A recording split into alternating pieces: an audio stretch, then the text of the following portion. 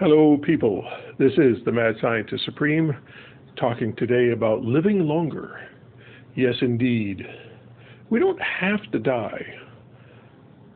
At the current ages, people generally die 70s, 80s, 90s, even into the low hundreds.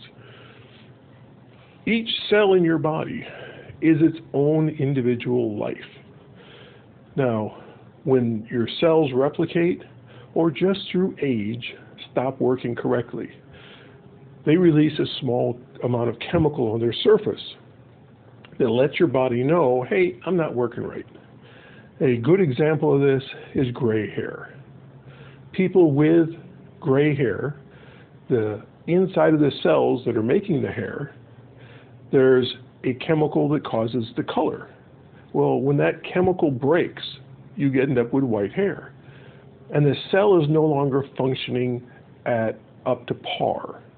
Well, that is called cell senescence. Well, when you're young, very young, your body releases a chemical that takes senescent cells and rips them out and replaces them with stem cells, essentially new cells.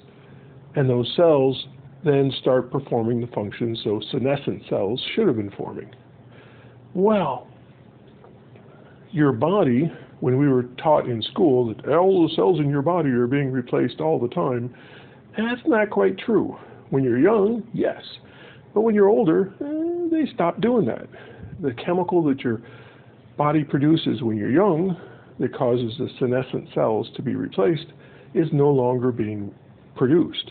Well, interestingly enough, that chemical is in your blood plasma.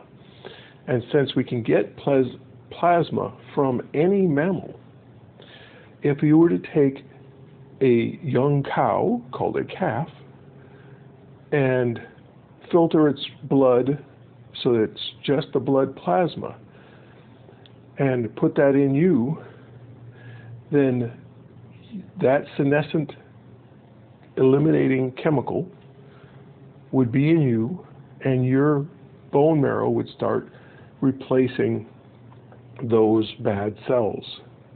So over time, you could reverse the aging process. Now, through various systems, some researchers in Norway have hopefully found that chemical that causes senescent cells to be removed and replaced with bone marrow stem cells. So we're hoping that essentially an immortality pill is just over the horizon. But until then, if you happen to have access to some young cows, newborn calves, and some filter equipment. Now, when you take blood out of an animal or a human, it's nice and red because it's got the red and white blood cells in it and a few other things like that. Well, you can run it through a filter and put it right back into the person or the mammal. So if we were to take from an artery in a cow or a calf, run the blood through a filter so that only the blood plasma went into you, and then from one of your arteries, ran a filter so that only your blood plasma would go into the cow or the calf. So you could stand there next to a calf, and its plasma would be going to you, your plasma would be going to it. So the systems would be balanced, but all your red and white blood cells would be going right back into you. You could do this with ports every day, or let's say once a week, for a month or two, and you would noticeably see your age euthaning. I call it euthanizing, but of course, that term is already taken for a rather unpleasant other thing. If you were to take and euthanize yourself, make yourself younger, that is an option out there. Let's have it. I encourage you to start doing it.